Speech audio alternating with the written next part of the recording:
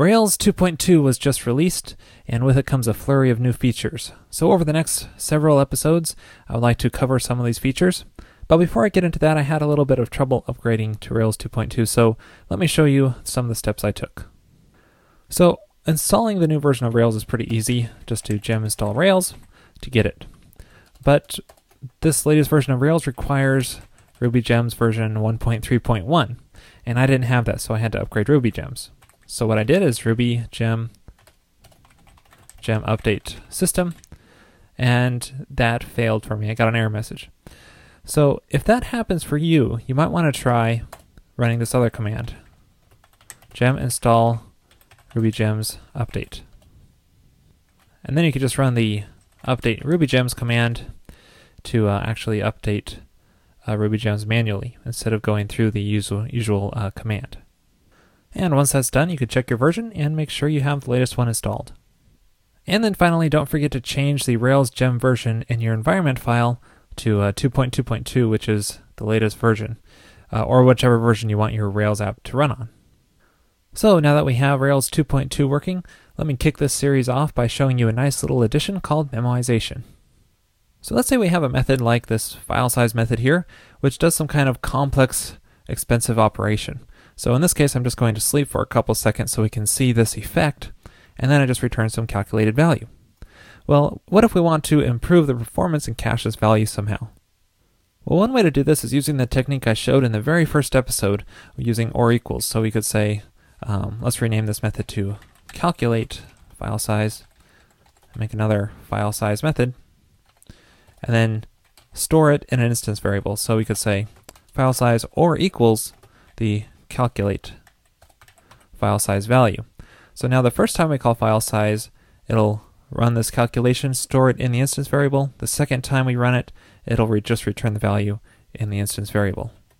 So let's try this out in the console and see how it works.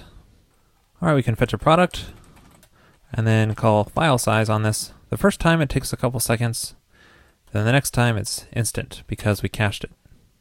So for the most part that works well and is pretty simple, but what if this calculate method returns nil or false? Then this won't work because the instance variable won't hold a true value, and therefore it'll calculate it every single time.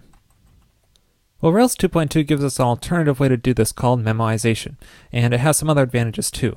So the first thing we need to do is include the behavior because it's not included by default. Just call extend and then active support memoizable. And then in here, instead of having this second method here, just have the one file size method and just call memoize file size. And then that gives us basically that same behavior again where we fetch a product, call file size on it. And the first time it takes a couple seconds, but after that, it's nice and speedy. So what other advantages does this memoize give us? Well, here's where it gets kind of cool. What if this file size method accepted an argument? Maybe it defaults to 1, and then we just multiply, just have that in our calculation somehow, where the value that's returned changes depending on what the argument is given. All right, so if we fetch another product, then we can call file size on this again, but pass an argument. And this will again take the 2 seconds to recalculate it, but if we pass that same argument again, it will be fast because it's cached it. But if we change the argument, then it will reevaluate it again, and it remembers each argument, the value of each. So this is a nice way to cache the returned value of methods based on the arguments passed. Lastly, if you want to just reload the cache and clear it, you could just pass true as the last argument here, and that will force it to actually call the method. Well, that wraps up this episode. As you can see, memoization is a nice alternative to that or equals solution I showed in the very first Railscast episode.